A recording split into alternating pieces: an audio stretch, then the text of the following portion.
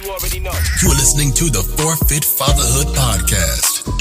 And we're having conversations with dope dads covering the 4 pillars of fatherhood. We call it the Fit Fatherhood Formula. Faith, family, finance, and fitness. That's right. These dads are setting the pace in business and fatherhood. This show isn't only about the outside success. We're getting down to who you are. Gentlemen, it's time to get fit. And now, let's get into the show.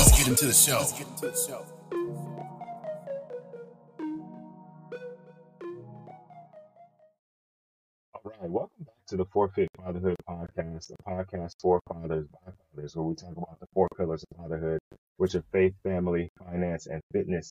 And I'm excited, man. Look, I keep telling you guys, I'm going to keep bringing quality guests on here so you guys don't have to listen to me talk. I do have a couple of solo episodes that I want to put out, but man, I just keep hearing good guys that want to be on the podcast. So I had to keep giving you guys that content as well. So maybe I'll drop some solo episodes kind of like in between, right? But I'm excited, man. I have Alex Lange here today, and I'm super excited to talk to him because we are aligned in terms of helping fathers be better men, better husbands. So Alex, how you doing today, brother? Yeah, I'm good, man. I just want to say thank you for allowing me on and the opportunity to just spread the message around fatherhood and helping men be better. Yeah, man. I like I said, like we talked a little bit just a second ago off the podcast about kind of how we connected and how we found each other. And I was saying, this community of fatherhood seems to be growing, or we're just making, stronger connections just because we're all in the same vein. But once we got connected, kind of messaged each other, I started looking at your profile and watching some of your lives and looking at some of your videos. I'm, oh man, it's always cool because I always feel challenged as a man and as a father when I find another fatherhood page or another like manhood page. I'm all right, okay, I got to set my game. Okay, there, I'm like immediately going into like, self-reflection and trying to make sure that I'm doing some of the right things. I'm not being a hypocrite and kind of those things. So I let me say thank you in advance, right, for the content that you're putting out because it helps keep me in check, as well as helps me kind of continue to push myself forward. Yeah, no, appreciate it. I think before we dive in real quick, I think that's the power of brotherhood, right? Like that's why it's important for us men that are wanting to get better to surround ourselves or at least start to consume content of other men that are doing that same work because we're only our masculine spirit. We're very competitive, and it's competitive in a good way because we're all winning at that point.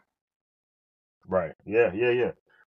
And I think when we talk about competitive, like I'm not in competition with you at all, but you definitely help me compete with me. You know what I mean? Like, because I hear you or I see some of the other guys, and I'm like, okay, all right, now I got to look at myself. Well, where was I at yesterday? How can I be better today? How can I use that as a tool in my tool belt to kind of push me forward? So, that competitive spirit though is something that obviously is a little bit being stamped out in the world.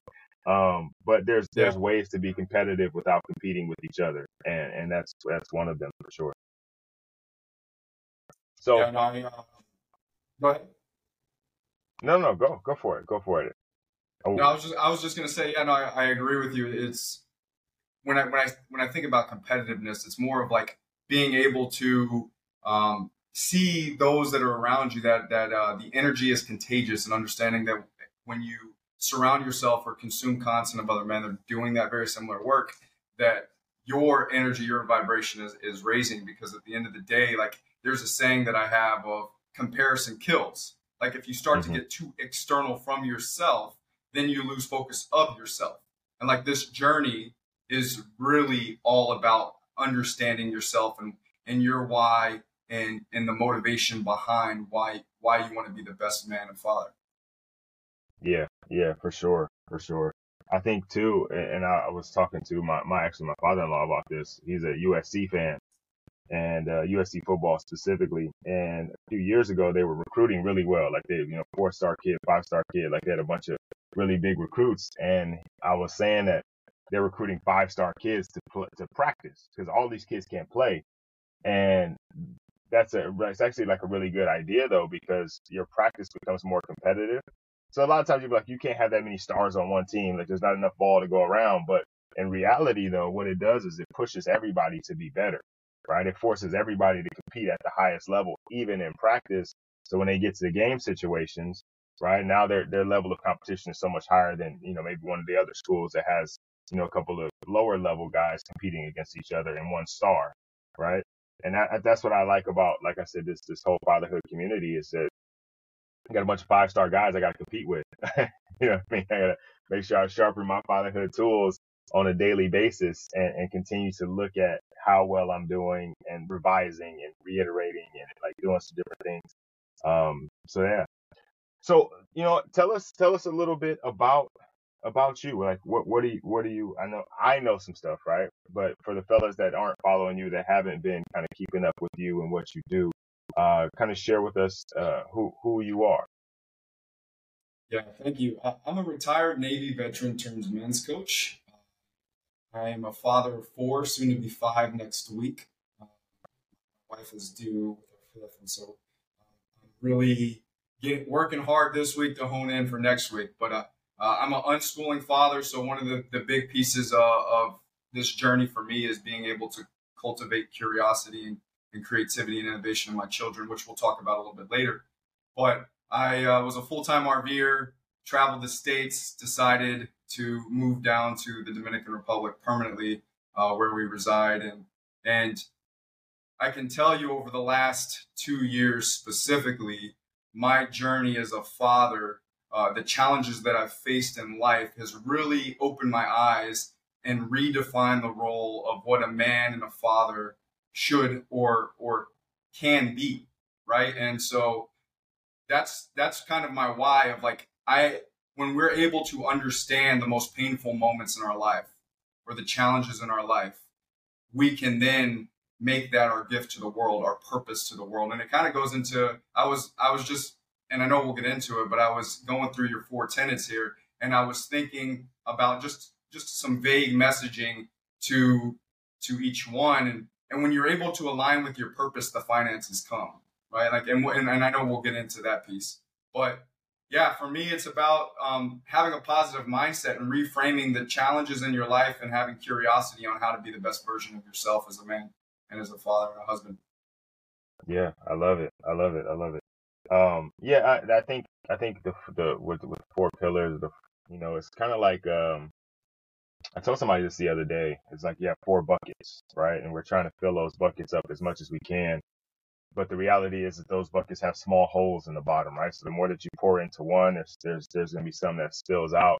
And so you may shift your focus to one at one time, right? You might be really pouring into your faith bucket at one point, but you can't just keep the focus on that one because it's draining out of the other ones. And so you have to continue to try to fill these buckets on a daily basis. And I think once you get a good like system of how you fill them, they all kind of take care of each other, right? One runs into the other.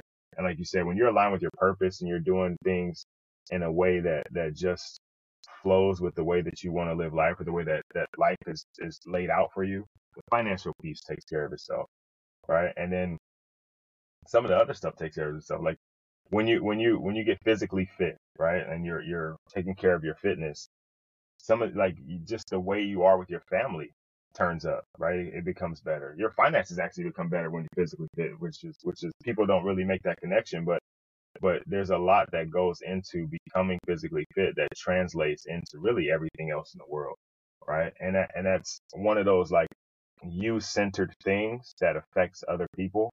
And probably one of the easiest things for you to control is your fitness. Because your finances, like you don't necessarily control who pays you, right? You don't really control how people interact with you. You don't control how your wife, feels about you. You do in a degree, but not really. But you can actively get up every day and attack your fitness and be in control of that and watch how it kind of changes everything else for you. Yeah. So go ahead. No, go ahead.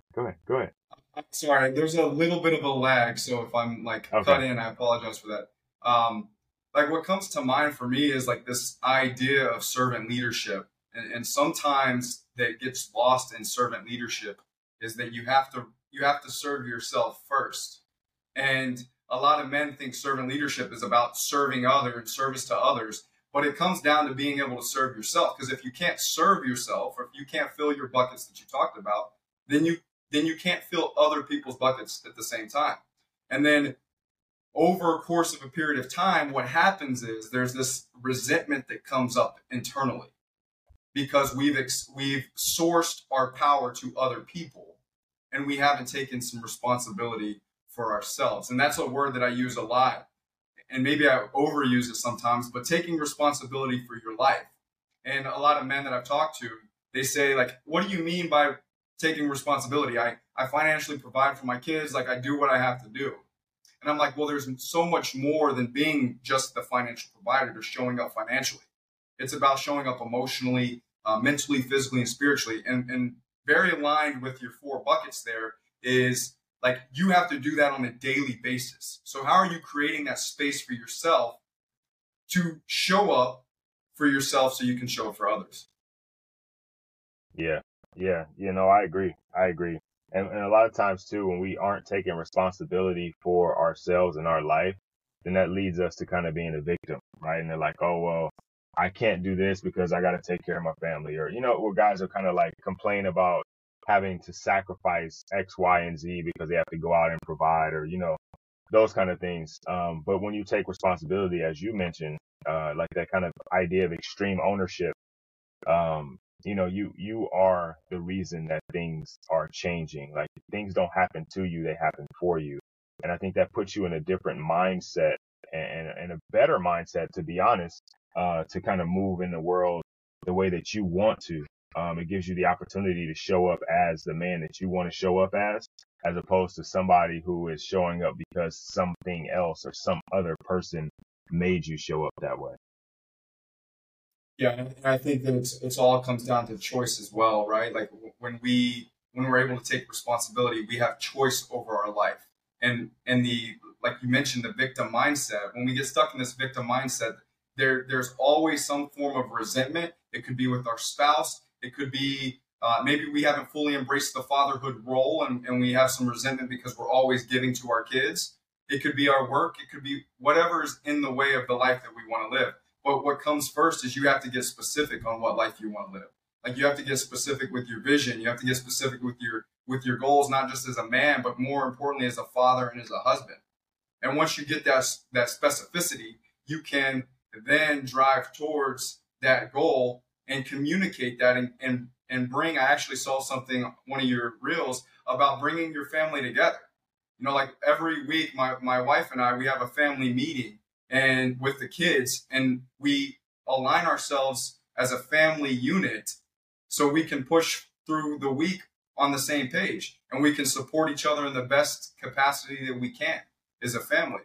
And going back just for a moment is like before 2021, I was so career oriented. I was so career focused that I truly abandoned my family emotionally, mentally, spiritually, and physically. Like I was just a financial provider. And when we're able to understand that connection is at the fundamental root of every single relationship, like as people, we want connection. We want that could be either to self or that could be to others. That when we're able to show up in different spaces, that makes our connection that much deeper. Yeah. Well, you've mentioned it a couple times. We've talked about what happened in 2021, but share with the guys, like, what was that change? What made you transition from being so career focused to the, where you are right now? Yeah. So my back in February 2021, my daughter, she's now 5, but at the time she was 3. She was diagnosed with a brain tumor, non-cancerous brain tumor, but since she was 9 months old, she was having severe seizures, but the doctors at the time misdiagnosed it as acid reflux. And it got to a point where these seizures were getting really bad, and she was starting to go for longer periods. And when we got the diagnosis, I didn't know how to just be present. Like I started to have so much anxiety, so much depression, so much negative thoughts. Like my daughter's going to die. Like I have no control. And for about 3 or 4 days, I really let that take over. And then as we continued throughout the year, in August of 2021, I was diagnosed with 5 brain tumors. And then following in October, my wife asked me for a divorce, right? Over the course of our first, so I've been married for 11 years. The first 9.5 to 10 years, I wasn't showing up in any other realm rather than just the financial realm, right? Like I was about, like, you have food on the table, roof over your head, clothes on your back, you're taken care of. And it goes, and we'll talk about it, but it goes back to something that we have to understand as men and how we show up relationally. But that put me on a beach in October of 2021. I was on the beach with my 4 kids. And my wife, the day before, she asked me for a divorce, like I mentioned, and she had an abortion of our, at the time, fifth child. And I had so much emotion. I honestly didn't know how to be present, and I didn't even know how to enjoy the moment with my kids. I didn't know how to enjoy the moment with myself. I was lost and was afraid. Quite honest, was afraid. And over the course of the next 2 to 3 weeks, I joined a men's group. It's called The Uncivilized Nation by Trader Boehm. I joined this men's group, and I realized that I was not just the only person going through what I was going through. And I see so many men, and myself included, where I was so to myself, I was so internal, the lone wolf mindset, because I didn't feel like other men knew what I was going through. And so the course of that next 3 to 4 weeks, it opened my eyes and realized that the power of community, the power of brotherhood, the ability to be seen, to be heard, and to be felt by other men, just being on an online presence was tremendous. And I realized that so many of the perceived failures in my relationship stemmed from my childhood and unprocessed childhood trauma. Yeah. I you know what? It's amazing how we do that as men, right? Like we take this lone wolf idea, this lone wolf mentality, and a lot of times when we're young, it's like glorified, right? Like to be the lone wolf, or to be that guy, right? But I think as you realize, as you mature, there isn't really a lone wolf. Like the lone wolf, when you think about wolves and wolf packs, like it's not a lone wolf, right? It's a pack of wolves. It's typically a family of wolves. And they're not out there on their own, because a wolf alone dies alone, right? They don't hunt effectively. They're not protected from anybody. Like they have to kind of always watch their own back. They typically get taken advantage of by other packs of wolves. Like it's not a good situation. Like it's not a good it's not a good scenario. And I think we take it and we've glorified it, just like the alpha male idea comes from the idea of a wolf pack. Well, I don't know why we take animals and go, hey, we're going to be like animals. Some symbolism of power, but we take it and we run with it kind of the wrong way, and we don't use it to help us in the way that maybe we could. Because if we looked at wolves in the way that they actually interact in the wild, it kind of puts us in a better situation. Like you said, getting a community of other men are going through some of the similar things, or maybe have already gone through them, and kind of can reach back and be, hey, young guy, this is what's going on. Let me help you with that. Let me guide you. Let me instruct you. Or somebody who's maybe on the same level as you that can kind of help encourage you, right? Or just hold you accountable. Like, hey, remember last week we talked about this. You said you were going to do this or that, and so okay, it's this week. Did you do it? I think those things are super vital. But I think a lot of times we take it and we want to shoulder the load on our own, right? I don't know. I mean, that's a pretty rough stretch of events, man. Like, you find out your daughter, has the brain tumor. And then how did you guys determine, like, how did you get to the point where you went in and figured out that you had brain tumors? Was that just like, she's got them, so now everybody should get checked? No, it's funny, man. And it's one of the reasons why I'm retired from the military, was that for the longest time, like I said, my career was my sole focus. So my health, I put to the back seat. And once my daughter got diagnosed, it made me realize, like, we need to be intentional. We need to be present with our lives. And I had been, pushing these symptoms that I was having to the side for a few months, and they were slowly getting worse. And I was driving to work one day. Like I said, I was in the Navy. I was driving to my ship one day, and I was crossing this bridge, and I had a symptom, and my eyes started to water, forced shut, and I almost crashed off the bridge. And at that point, when I pulled over and I recollected myself, I said, this is the time that I need to put myself first. I need to take care of myself, because if I don't take care of myself, I can't take care of the people that I say mean the most to me. And so I went to work that day and said, hey, I need to go to the doctor. I need to get checked up. And I did. And when I got checked up, they were like, hey, we need to do some emergency things just because we found some unusual activity. And it came back to be 5 non-cancerous brain tumors. And it's there, and we'll talk about this, but I think it's important as fathers that when we want a powerful relationship with our kids, when we want to really have a powerful, deepened relationship with our kids, we need to be able to influence and be influenced by them. And I've said this before, man, that our children are our teachers. And my daughter, Lineville, everything that she went through and her ability to just stay grounded and present with herself at all times, and she's still the same way today, has allowed me to really hone into my own health and my own mental health and my own physical and emotional and spiritual health. Because if I don't do that, then I can't show up the way that I want to. Yeah. So she was 3 when she was diagnosed. Is for either one of you, is this a surgery situation, or like how do we, like what do the doctors do? So she actually has an inoperable brain tumor. Had an inoperable brain tumor, and they said there was so many arteries in the part of her brain. It was a golf ball sized brain tumor, that if they went in to do surgery, that there was a 20% chance that she could, pass away, or she'd be paralyzed on part of her body.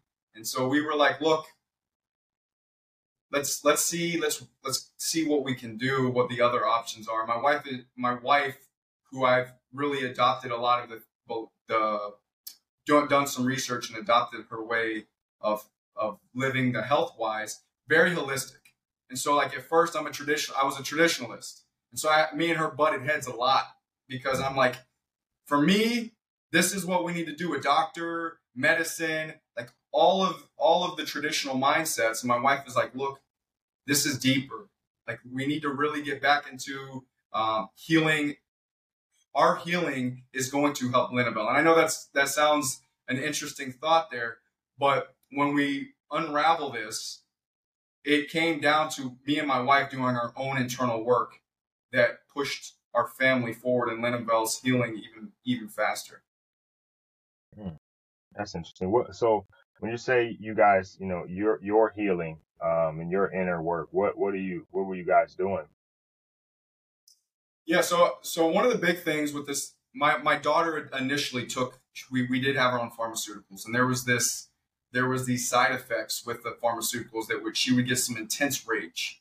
She would smash her face on the ground. She would, try to punch things, bite every time she took this medication. And so my wife, who is very big into learning and documentaries, sent me a documentary about Weed the People. And so my daughter, and we lived in Virginia at the time, was a recipient of cannabis oil. And so we started to put her on cannabis oil, and we started to see a difference in her behavior, and we started seeing a difference in the amount of seizures that she was having. Yeah. So where I'm going with this is I had so many negative narratives around marijuana, right? Like the drug, that the traditional mindset of me was getting in the way.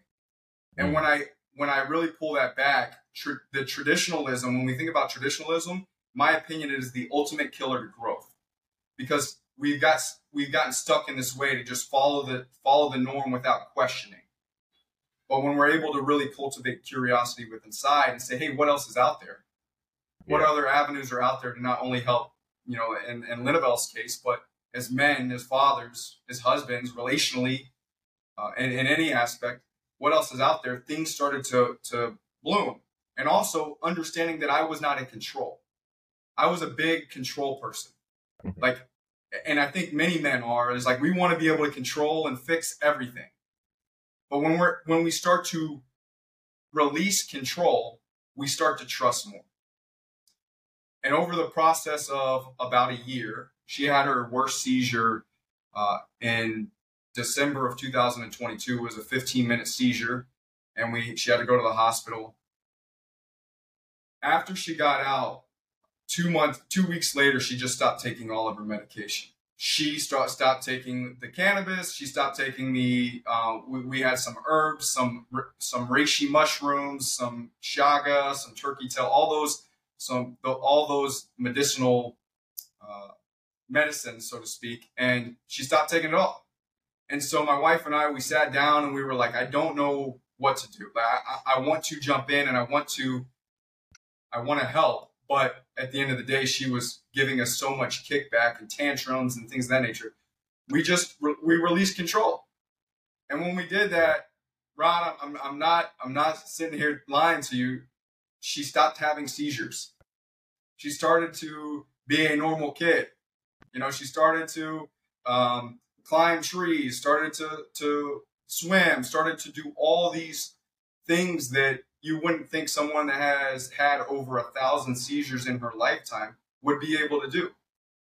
And that's where I think it's important, not just in that realm. I know my journey is very specific and unique, but when we talk about relationally, being able to allow the kid to have some ownership in the relationship creates a deeper sense of connection. Yeah. So, my daughter, when she was, I want to say 18 months, she had seizures. One night we were visiting my father. So we're up in the Bay Area, and she's sleeping in the bed with us because we stayed at a hotel. We usually don't stay in the hotel. We stayed in the hotel that time. And so all three of us are in the bed, and like she's kind of like kicking me. Like, and that's not crazy, but like this is like repetitive, like rhythmic kicking. So I think she's awake. I'm like, why are you kicking me? And I turn over, and it's in my mind, like even right now, it's still like one of the scariest things I've ever seen, right? Just because just completely out of control in that moment, and there's nothing you can do. And I didn't know how to help her. I didn't know what to do. My wife's panicking. And she kind of goes through, she comes out of it. In that meantime, we call, get the ambulance there. We take the ambulance to the hospital, and they can't find anything, right? We're doing all the tests, running all the tests, nothing. She has another one, probably 2 months later. And then another one. So then they put her on some medication. And like literally, not that the medication necessarily did anything. I don't know that it did, right? Because she eventually just stopped taking it kind of in the same way. We were like, what if we just don't give it to her today and see what happens? And then that turned into 2 days, turned into 3 days. And she hasn't had one since.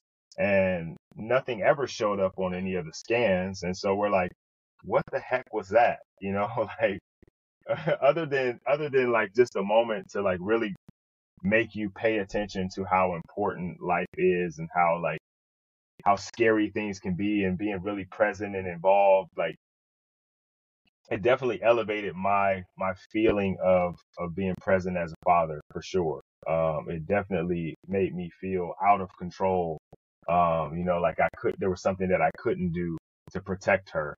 Because up to that point, super dad, right? Like, I'll take out entire Gotham City if I have to, like, one of those kind of things. But then it was just, it was out of my control. It was nothing I could do. And then there was nothing the doctors could really do. They just gave us the medicine and said, hey, try this. And I don't know if it even worked. You know what I'm saying? Because like I said, she just stopped having them. And it's something that we still wonder about. Like, is it going to come back? Will we even know? Because she sleeps in her own bed now and she's her own kid, and something that I think about, but I can't imagine, like, as you said, thousands of them, right? I had 3 and I was terribly shaken, but thousands of them, and 15 minutes is a really, really long time. So, kudos to you and your family, like you guys being able to work through that, and especially to your daughter, like what a warrior, right? What a warrior, just to work through it and be on the other side of it with the way she is now. As you mentioned, that's an amazing story. Yeah. Yeah. I want to piggyback on what you said there, because I think it's important that for the longest time I said my number one value was my family. And then I went through all these challenges, and especially with my daughter, like witnessing her have these seizures, and especially that 15-minute seizure, man, I was in tears. And like it, as much as I would sit here and I help men work on becoming more emotionally grounded. That situation made me, like you said, really understand that the value of life, and my values. I said that family was my number one value, but I was not in integrity with that, because I was so work focused up until that point. And and then it goes back to something is like giving our children that praise and that acknowledgement. I had my kids are in surf camp. My two oldest boys. I have a 9, a 7, and then I have a 5 and 3-year-old. My two oldest boys are in surf camp, and my daughter she's a little delayed. So she has a lot of autistic tendencies, but it's all from, obviously, when you go through a bunch of seizures, 1,000 seizures like she has, there's going to be some things that you got to work through in the long term. And he was like, "You all are doing a really good job with your daughter." And I stopped him in his tracks and I said, "I really appreciate the praise, but I want to tell you something. Like, we're not here if it wasn't for Linabelle. We're not here if we don't allow the space for our daughter to really tune in and lead us. Because a lot of the times, man, like, she climbs trees, she's swimming. It's because she's independent. It's because when she was having those seizures, a lot of the time she was trying to fight us away in the seizures because she didn't want to feel like she was a crutch." And that's how I interpret it. And now that I see it, like, creating this space to where she has this independence, she's got me in touch with the true meaning of life. And that's enjoying the moments of life and being able to be present. And that's really what springboarded me into this fatherhood journey. Like, and honing it back into fatherhood here is that if it's not for Linabelle, I don't think that I would have taken the steps to be here and do what I do. Yeah, that's and it's funny we talk about like how talk about purpose, and I think we talked about it a little bit before the podcast, talking about purpose. And a lot of times people are like pursuing their purpose or trying to find their purpose, or we're lost because we don't know what our purpose is. And sometimes purpose just finds you. I think a lot of times, I would argue probably all the time, purpose just finds you. And things happen in a way that, you can call it fate, you can call it destiny, you could say, God's timing. You could put a lot of different terms and phrases on it. But what it ends up being is you were here, you were called to do something, right? And events happen in your life that are like the phone ringing, right? It's like you're being called. How are you going to show up? What are you going to do with that, right? And a lot of people in you guys' situation may not have, pulled through the way that you did, right? Like, you may not have been able to come out on the other side and be able to talk about it, the way you talk about it, and to use it as a source of power, as a way to be motivated to be a better father. Like, things like that cripple people, and destroy relationships and destroy families. And it's not like, and situations like that aren't things that should pull you closer together, right? But all of the different emotions that come along with it, and trying to be a lone wolf and handle those, or not be emotionally grounded in the way that you talk about, and just kind of letting yourself be your feelings, guys lose their way. And so it's really cool that you have taken that to kind of push you forward into this mission of helping fathers and helping men. I don't want to keep going back, but one more thing to go back to in 2021, or was it 22, where you talked about your wife asking for a divorce. I don't want to leave that out, because I feel like that's something that's obviously important to your story. But I think from a lot of guys that I talk to, and a lot of guys that I work with, those are words that they've heard before. And maybe hearing your story and how you were able to kind of work through that to where you guys are now, maybe something that somebody on here needs to hear. So I don't want to leave that out. I don't want to just gloss over it. So would you mind sharing a little bit about that? Yeah. So, as I mentioned before, I'm a men's coach, but I really specify in fatherhood and understanding our childhood trauma. And, and it goes into taking responsibility. For those that may not be aware of this, as men, we emulate the most masculine relationship that we witnessed growing up. And I, by no means, am saying the way that my father showed up is the reason why my wife asked for a divorce. But because I did not know I only saw one way shown relationally as I was growing up. That's how I showed up. And so, once again, I mentioned that I was only really just a financial provider. Like, we would have very superficial conversations. It was like we were co-parenting, but we were butting heads on that. We were rarely having sex, but it was purely transactional, right? Like, there was no connection really involved into the relationship, because in my mind, how I processed or perceived a relationship was that I needed to just financially provide. That's what success meant to me at the time. And so when my wife, I knew it was coming, man. Like, I knew that my wife wanted a divorce. It's not the first time she had mentioned the divorce, but I just kept trying to like gloss it over. I tried to like just keep the car shined, and make it look good. Yeah. But what had happened, what was really the linchpin, was the day before. My wife, she was 12 weeks pregnant, and this is a sore subject or sensitive subject for a bunch, but like, it's something that I had to really sit with and understand. My wife didn't want to bring another child, which at the time would have been our fifth child, into this universe. She was like, our relationship is on rocky ground. You as a father, you're not showing up the way that her idea of fatherhood was a lot different at the time than mine. She's like, you're not showing up emotionally, mentally, physically, and spiritually. Like, you're just providing for them. Like, why would I want to bring another kid into this universe, and I have to figure out how to provide because I don't want to be with you. Mm-hmm. And she made that choice, and I have come to terms to respect that choice. And that was my linchpin of understanding that my childhood trauma, yes, it conditioned me, but I had the responsibility, I had the opportunity to learn from it and grow. If I let that define me, I was going to become a victim. If I let that take over my life and I just started to retract and withdraw because of all the fear that I had just came in front of, then I was becoming a victim. But I had a choice.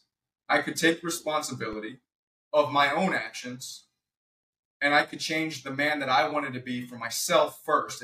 You have to, when you do change, when you do self-development work, that change has to come for you first, no one else. And then everyone else will benefit from that. And when I started to take these steps, I started to work out more. I mean, I was already working out. I'm in decent shape. I was working out more intentionally. I was starting to meditate. It's not something that I did before. I was starting to journal. One big thing that I haven't mentioned, but I started to do in 2021 when my daughter was diagnosed, was cold immersion therapy.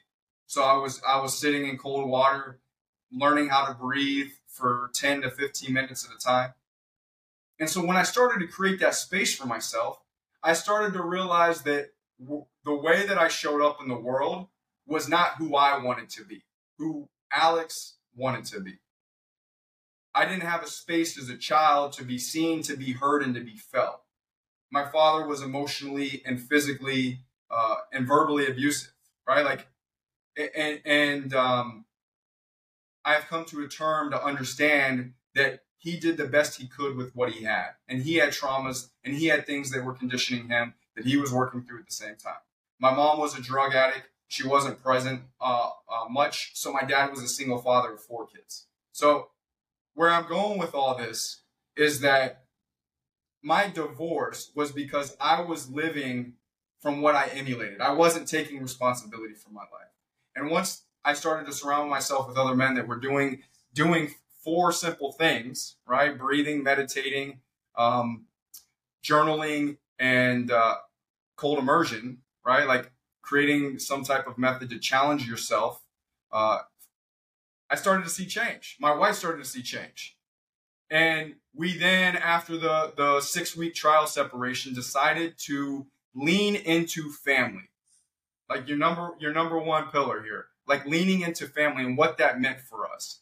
But we first needed to do our own work, and we needed to create this deeper connection with self and understand our purpose. So then we could come back together and understand our purpose as a couple and our purpose as parents and for our family. And our method for doing that was to buy we sold our house, we sold our cars. I owned a restaurant at the time, sold the restaurant, and we bought an RV.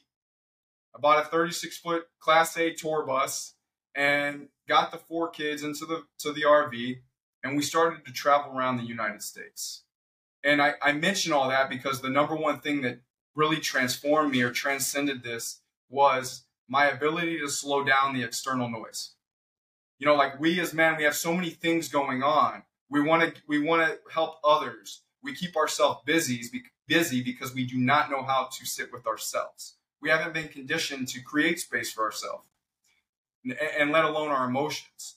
So when I was able to turn down the radio, I was a football coach. I was a basketball coach. I owned the restaurant. I was active duty Navy at the time. Like I had so much going on that I wasn't creating space for my family or for myself. And once I did that, my relationship, not only with myself, deepened, but with my wife, we started to connect on a deeper level. And then my kids, I started to have a deeper relationship with my kids. And I was starting to be able to be present when they were emotionally ungrounded. I was able to start regulating myself better than any time before because I was able to be present with them.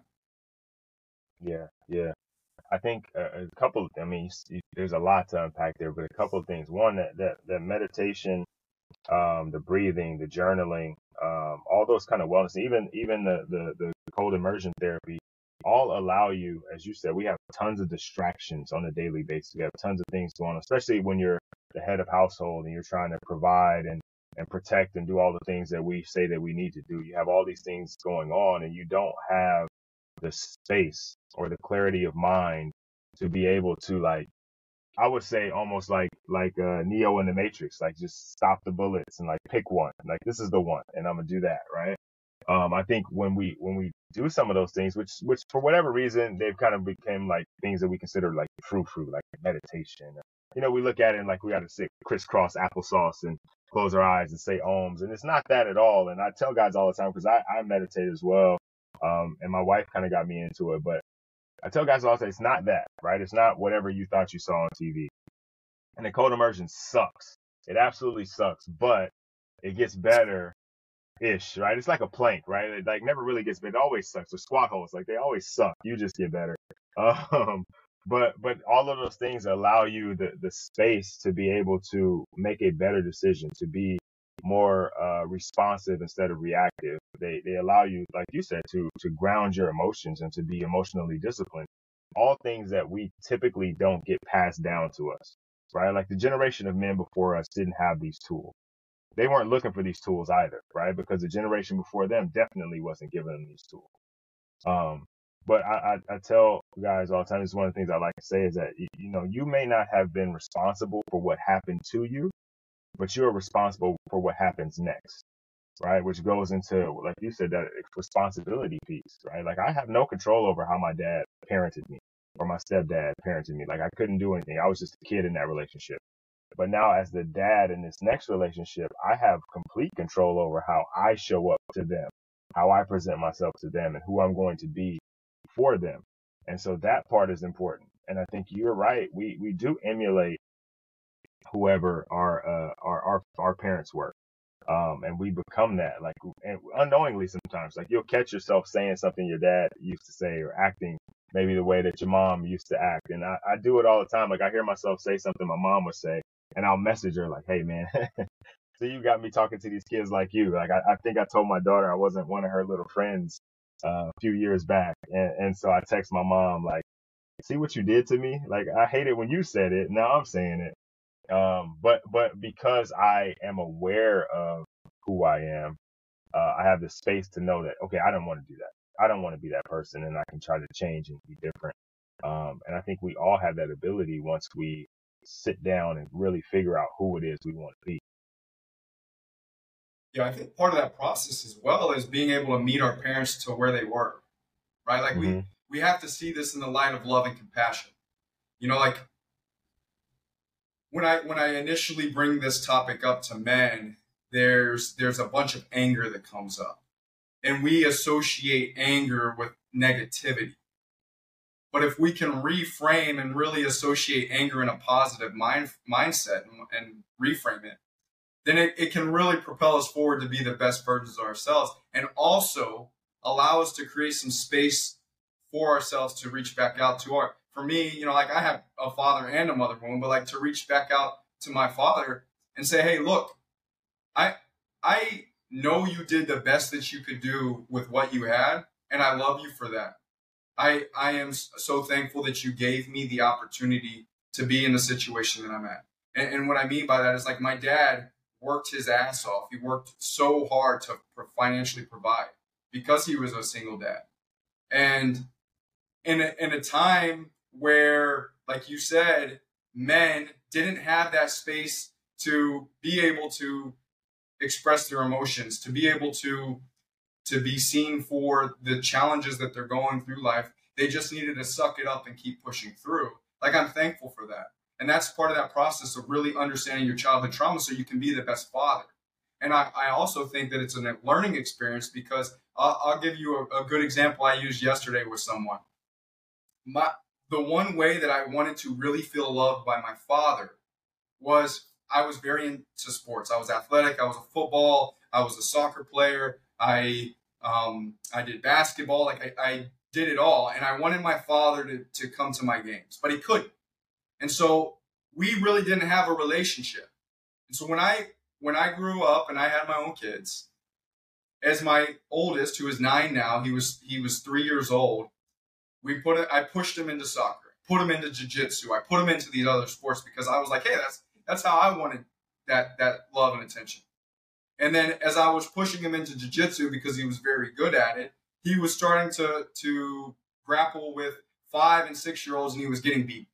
And his confidence started to lower and to lower and to lower, to a point where he said, Dad, I don't want to do this anymore. It's not fun.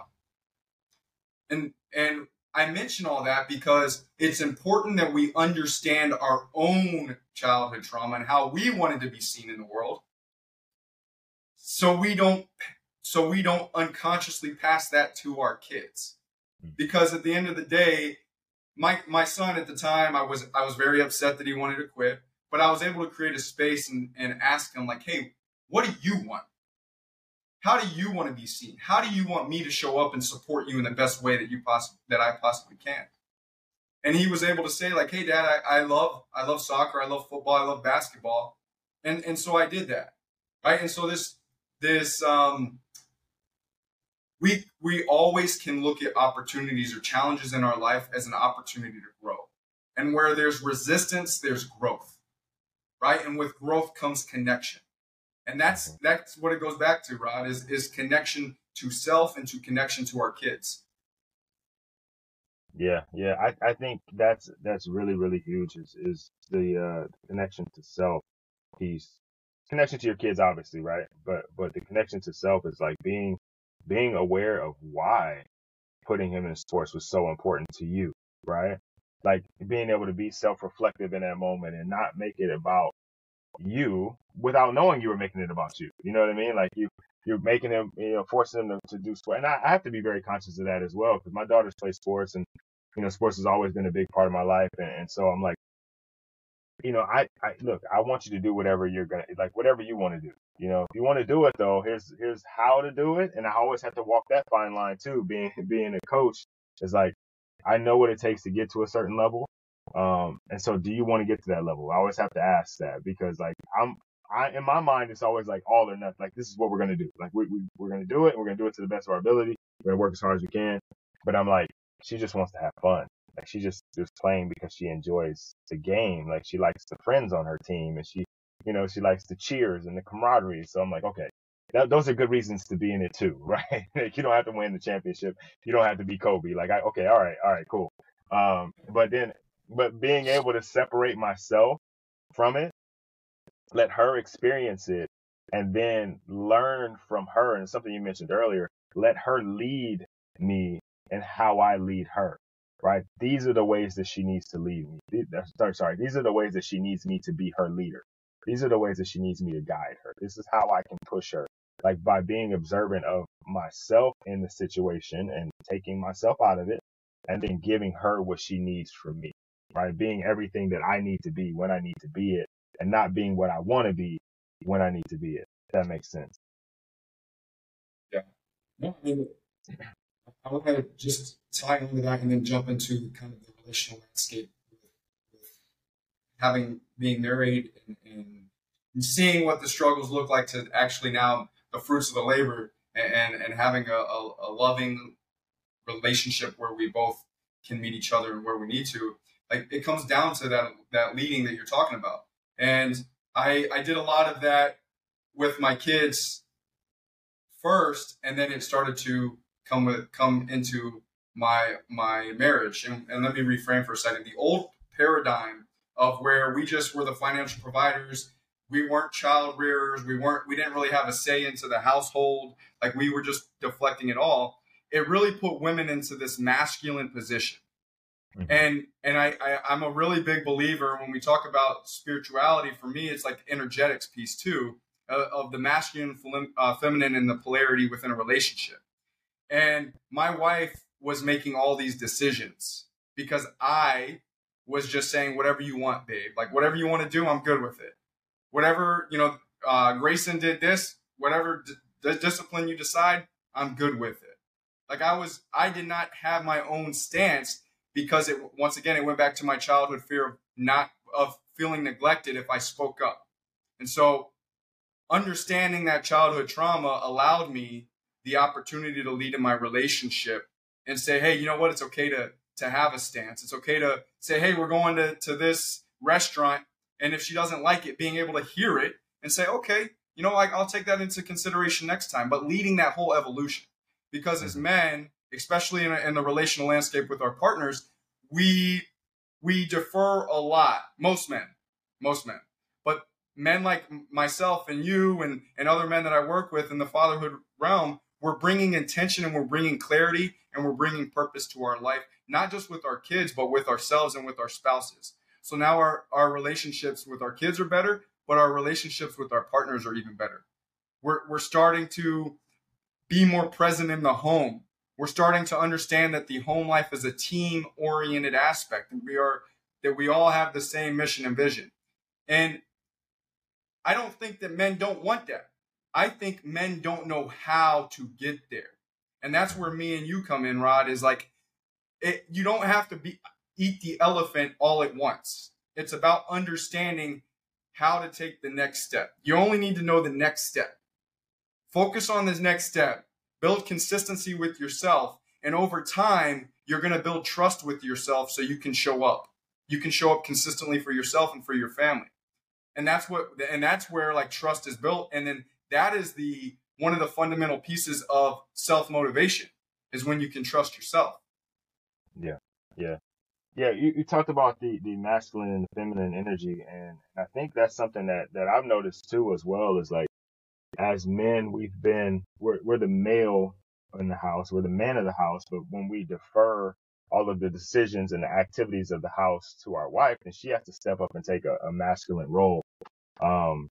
It just reminded me of something, and hopefully this connection makes sense. You play football, yeah? You mentioned you play football? Yes. So I coached football for I don't know, 12 years, 13 years, something ridiculous. And one year we had a quarterback and the kid couldn't throw. He's a great kid, love him to death. He ended up being a punter, and he went to a kicker. Let me say that, because he could punt and he could kick field goals. He ended up getting a D1 scholarship as a kicker. But he was our quarterback one year. And the kid couldn't throw the ball to save his life. Like, he was the best quarterback we had, but he was terrible. So we had a quarterback, but we couldn't throw the ball with the quarterback. So we deferred to a run game, right? So we ran the ball a lot. And then when we wanted to throw the ball, well, we tossed it to the running back, and the running back threw the ball. We found other ways to get the ball thrown, even though we had this quarterback, right? He was still calling the plays, and he still led the huddle. And he was still what we looked at as the quarterback of our team. But because he wasn't getting the job done, we found other ways to do it, right? And I think that happens a lot of times in our households. And then we'll complain like women are too masculine. But you've given her too many opportunities to take the masculine role. So eventually she's like, she just cuts you out, right? We just stop having him throw the ball altogether. Like we'll run the toss and we'll throw it with the running back. Just let's get it out of his hands. This could be an interception. You know what I mean? And that's kind of what we've done. And I think we, like you say, guys like you and I, and some of the guys we work with, some of the guys in this fatherhood space are working to shift that back to where the quarterback is taking control and distributing the ball, but not in a dictator type situation, right? Still very aware of the other pieces of the puzzle, making sure we're still handing the ball off when it needs to be handed off, making sure we're making the right throws they need to make when they need to be made, and leading the team as a leader, and not just someone who's looking out for themselves. So kind of taking that whole thing and becoming the quarterback of the family that we need to be. Yeah, I don't believe that I like what you're saying, not to be a dictator. Masculine leadership, in my opinion, is not my way or the highway.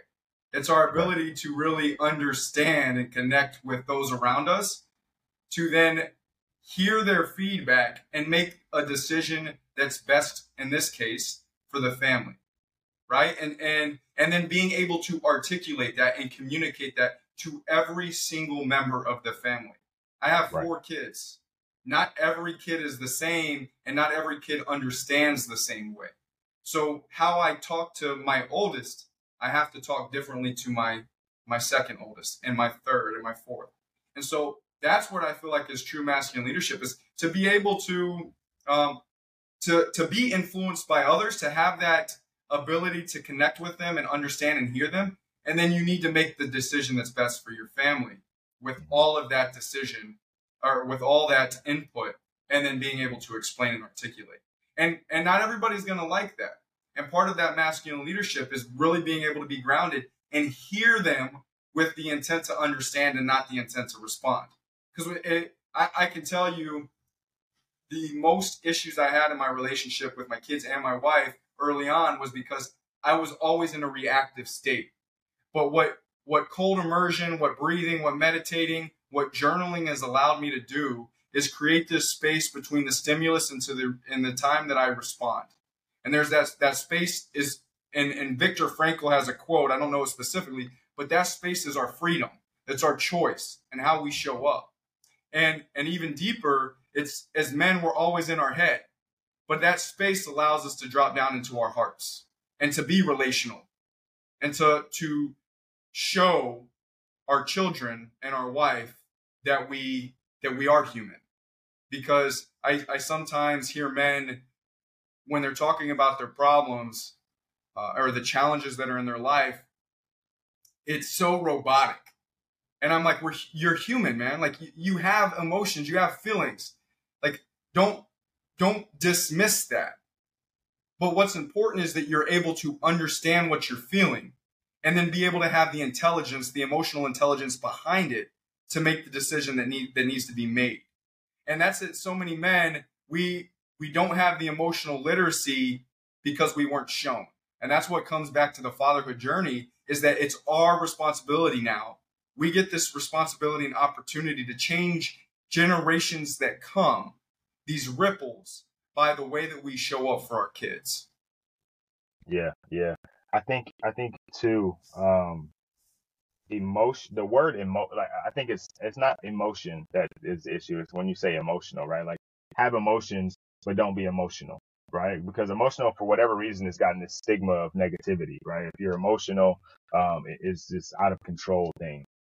If that is the case, though, and knowing that, even if that's not true, let's just say it is, though. Let's say we think that it's true. Wouldn't it make more sense for us to have more emotional literacy, more emotional intelligence, so that we can control, if that's who we want to be, if we want to be the leader and the head of the household, and wouldn't it make more sense for us to learn more about that so we have more control over it?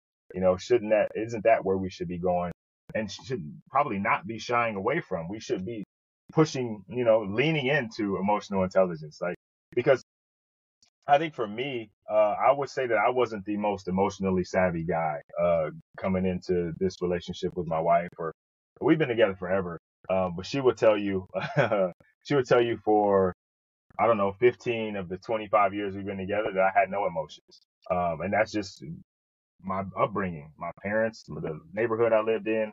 Like being high or low emotionally was not good for you. So I just kind of lived in the middle.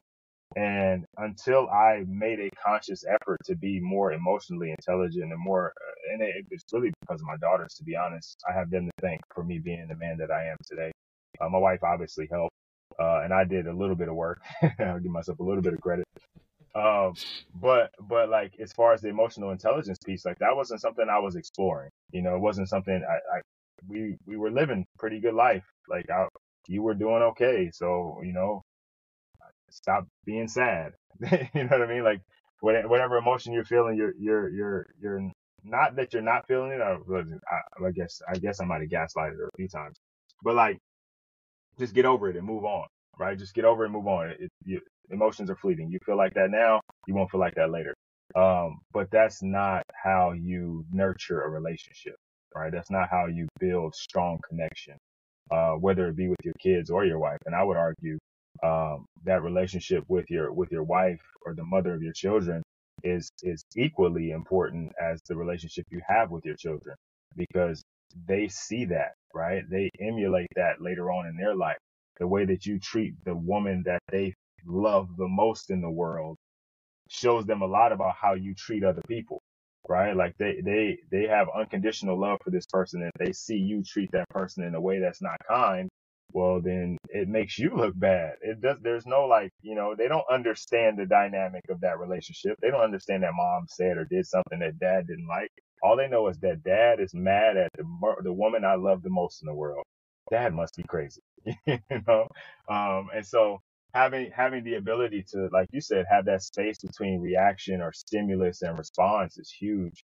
And I think that's a superpower that we all could take advantage of. It's not like, like superheroes where each one gets their own power. I think that's a power we all could grab, and have and use, in our families and in the world in general, right? Because that being reactive is what gets a lot of us in trouble.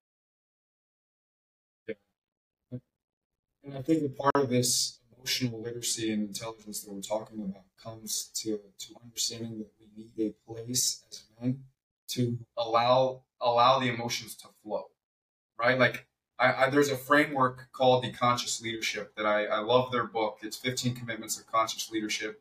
And it talks about feel the feelings. I think it's chapter 3 to be specific. And that they believe that there's only 5 core feelings, right? And that's the building that emotional literacy and understanding that there's 5 core feelings, that emotion is energy in motion, and that the sensations that we're feeling are the feelings that are associated with that. And that when we're able to get specific and create a space for the emotions to flow, the feelings to flow, that feelings only flow in 30 to 90-second waves. So if we allow them to come in and out of the body, then we are able to have some emotional literacy and intelligence and really show up in the world the way we want to. But when we suppress just one, if it's anger, if it's sadness, we suppress them all.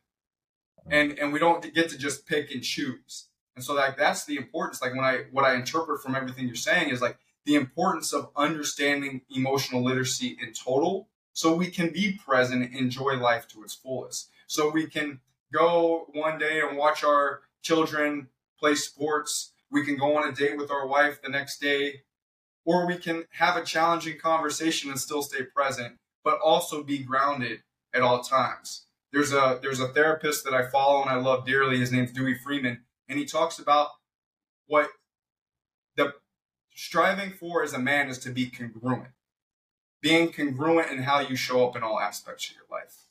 And so, like, that's, like you said, with emotional literacy, that's the goal for me.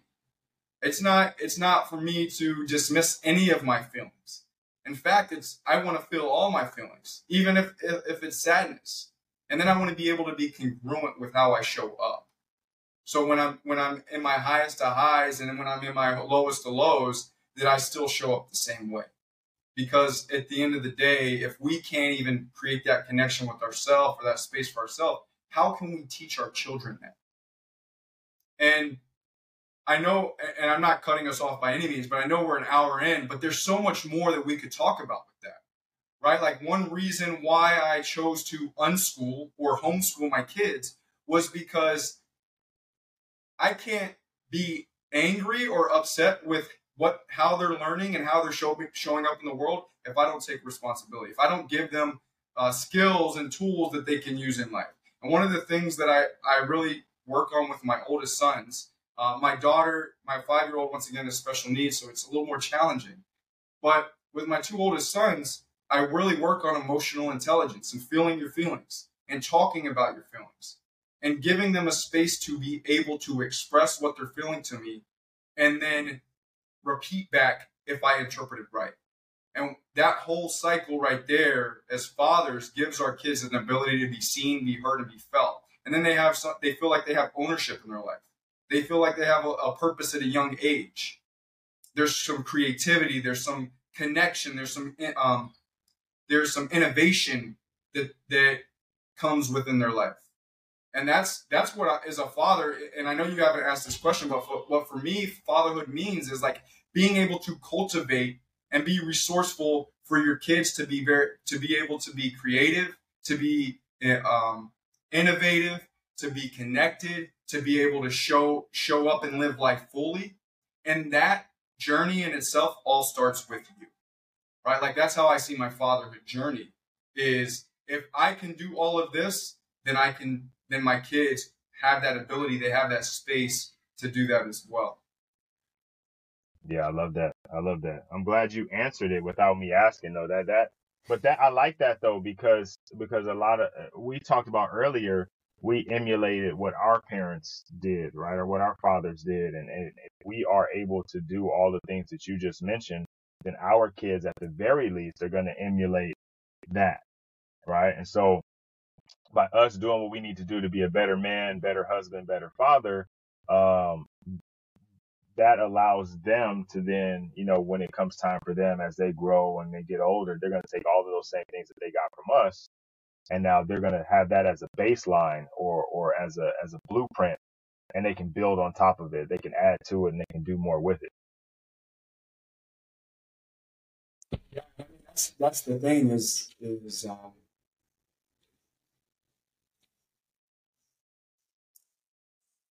all right, like it goes back to the thought. I'm going back to a thought that I talked to earlier, but like being able to transcend how your parents showed up for you, and also giving your kids the space to transcend how you're showing up. Because we're human.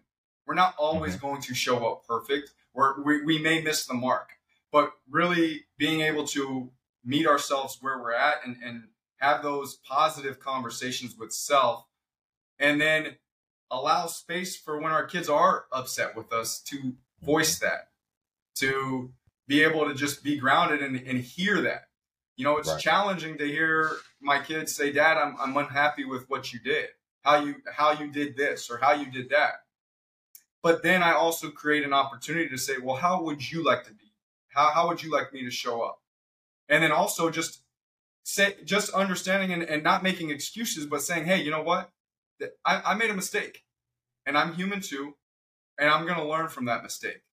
And I think that's important as fathers as well, is that we need to show our kids that it's okay to make mistakes. What's not okay is to constrict, to stay internal, and not get better from the mistakes that we make. I agree. I couldn't agree more, man. I think it's an opportunity for both of us to learn, for us to learn as a parent what we can do better to be a better parent. And then it's a teaching moment for us to teach our children, this is how you handle criticism, or this is how you handle someone having some opposition to something you did, and how you process it, and how you move forward together in a positive way, how you continue to trend up, right? How you have higher highs and higher lows, where you're continuing to move in the right direction. Man, this has been really good, bro. Like, not that I had any doubt, right? Like, I didn't think it was not going to be good. But like the conversation is really, really in the pocket that I thought it was going to be in. And I really think this is information that is important. You did mention though, we are at the hour mark, and I know guys are either finishing up at the gym or they're finishing up their commute if they're listening to it on the way home. So we gotta kind of get into wrapping up. And you know what? I would love to like hop on and do a part two, or maybe we do a live together, or something like that, where we just continue to share, because I do feel like there's a lot more here we can get into. I do think there's a lot of meat left on the bone here. And so many things we can talk to. Like I could talk fatherhood all day, right? Like you can talk about these things all day, and it sounds like you can too. But again, being mindful of everyone's time. So I do want to, though, right? You answered the what does fatherhood mean to you question, which I think is very important. But here's a second one, and this one may be easy for you, being as you have a coaching program. But if you had a message to give to all fathers, like everybody that's listening, and really every father in the world, like they're going to get this text message or they're going to get this email, and it's an urgent one, they're going to see for sure. What do you want that message to be?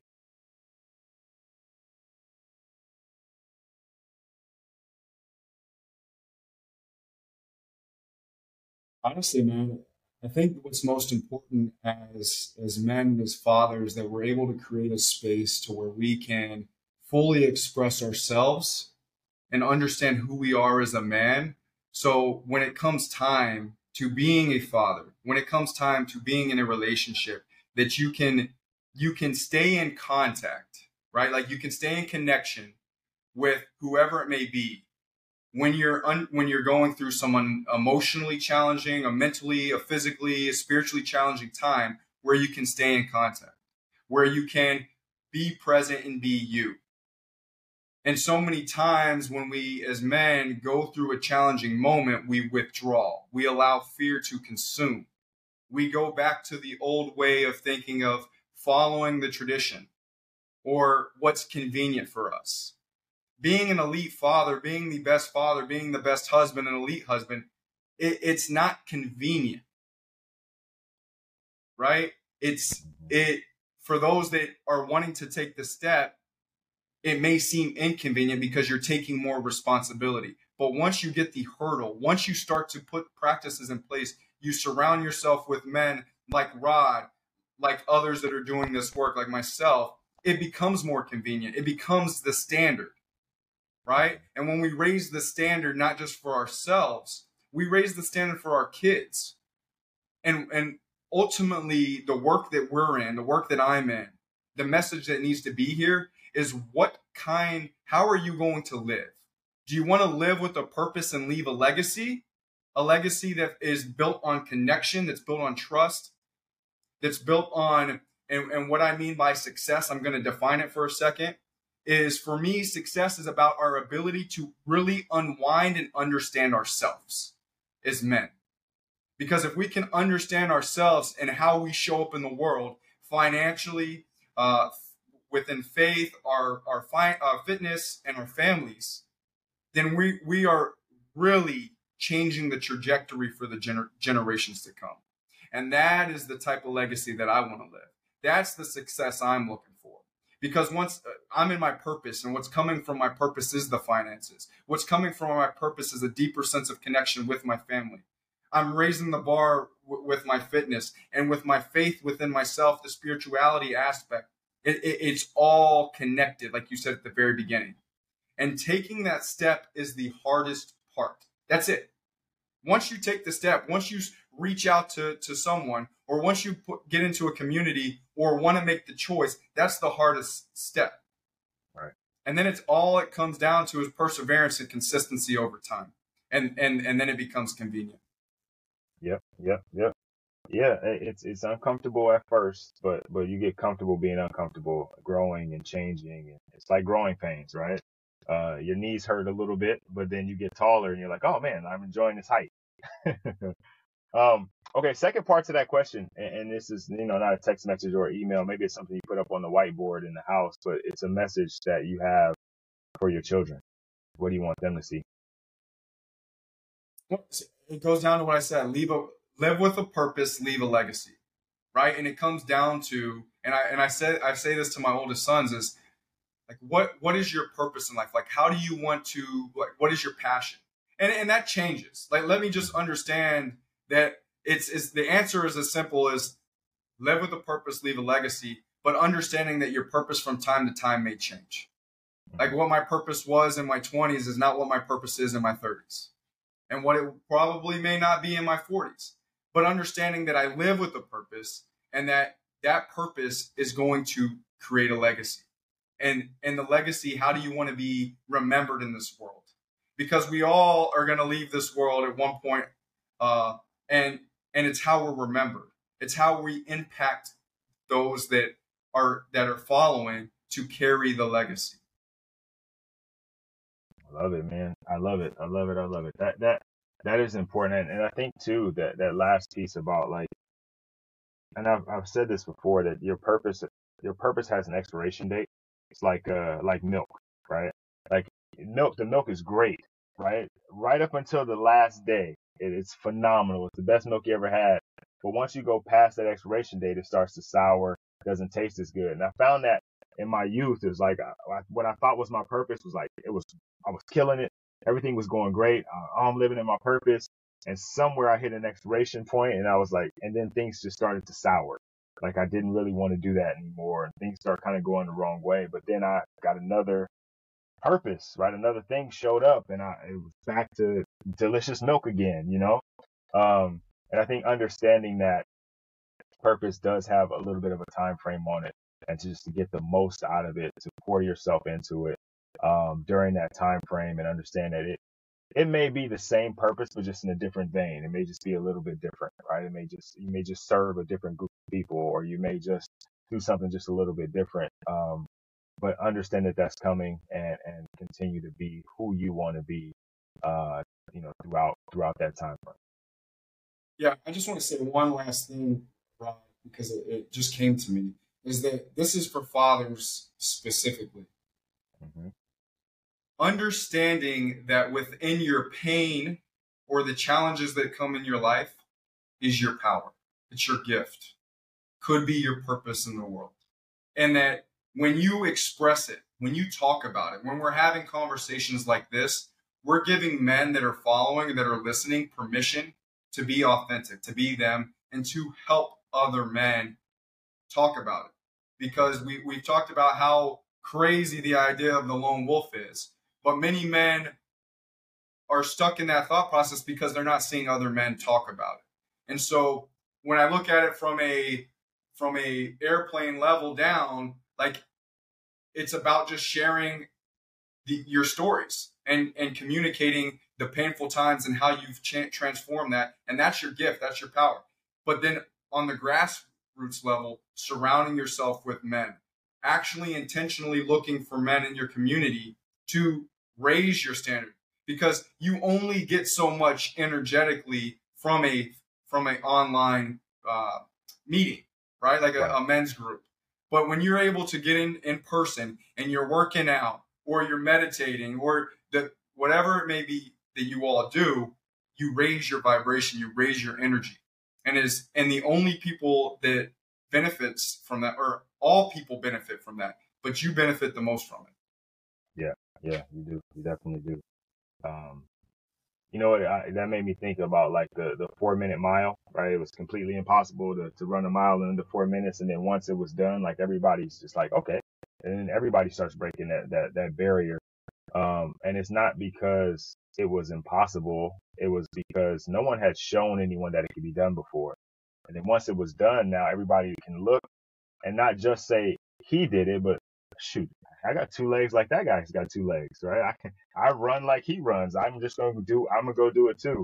And you're right, us sharing stories and having these conversations show other men, and this is the whole purpose for what we do, is to show other men that there is another way, maybe not, I won't say better or worse, but there's another way to do these things where maybe we don't have to struggle as much, or we don't have to bump our heads as hard.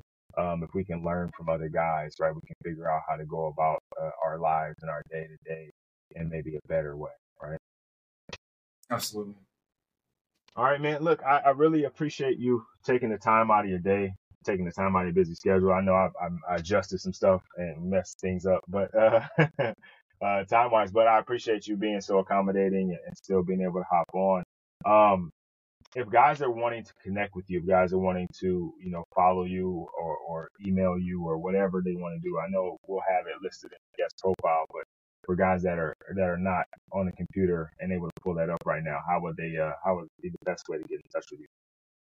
Yeah, I try to make it as simple as possible along most of the platforms. Alex Lange Coaching is my Instagram handle, at Alex Lange Coaching. And then my website is www.alexlangecoaching.com. I have a community that I co-host with Jack, who is a previous guest. It's called The Frequency of Fatherhood, and that's a free community for men to just come in, talk about whatever they need to. And then lastly, which I'm hoping that you jump on with me in the future here soon, I have a podcast called A Man's Journey. And the podcast is really about men that don't live with purpose, and then some challenge comes in their life and they transform that pain into their power. So if you resonate with anything that I'm saying, take a listen to that podcast, and hopefully I can get Rod on. We can talk about his fatherhood journey, because this season specifically is focused on fatherhood that's upcoming. 100%. Yeah, I'm definitely more than willing. I just let me know when. I'll schedule it up and hop on there and talk about my pain and power situation. Absolutely, man. Once again, thank you for your time today, and I look forward to talking to you for part 2 or IG, and then also talking on the side. I'm a big sports fan, and I love the analogies you're throwing in here. Yeah, man. I like when I'm talking to guys, it's always easy to make those connections, right? We start comparing things to sports, and it's like, oh, okay, I got it, right? Because if I talk anything else, right? We talk psychology or we talk anything like sciencey, it's like, yo, what are you saying right now? But if I can connect it to a fastball, like, oh, okay, I got it. All right. I think you just made all the NFL running backs happy, because you were talking about running backs throwing passes, and the market's down, so now you're going to increase it for them. Yeah, 100%, man. They touched the ball the third most of any player on the field, right? Like, how is it possible that they don't get at least third most money, right? Receivers might get the ball 5 or 6 times, they make twice as much money. Like, your elite receiver might catch the ball 5 times in a game. Like running back. We got the best running back in the league, in my opinion. That's Derrick Henry. I'm a Tennessee Titans fan, and he's shouldered a lot. He's probably carried the ball more than Ryan Tannehill. So I'm with you. Right. Like, running backs need to be paid. Yeah, and it's a brutal position too, right? Like, quarterbacks are protected to no end, receivers are protected to no end, running backs get pounded every single play. But It is what it is. Absolutely, man. I once again enjoy it and look forward to the next time.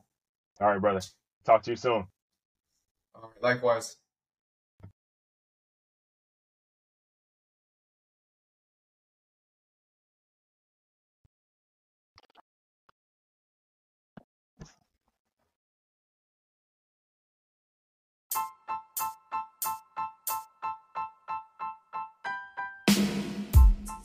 You just tuned into another episode of the Forfeit Fatherhood podcast.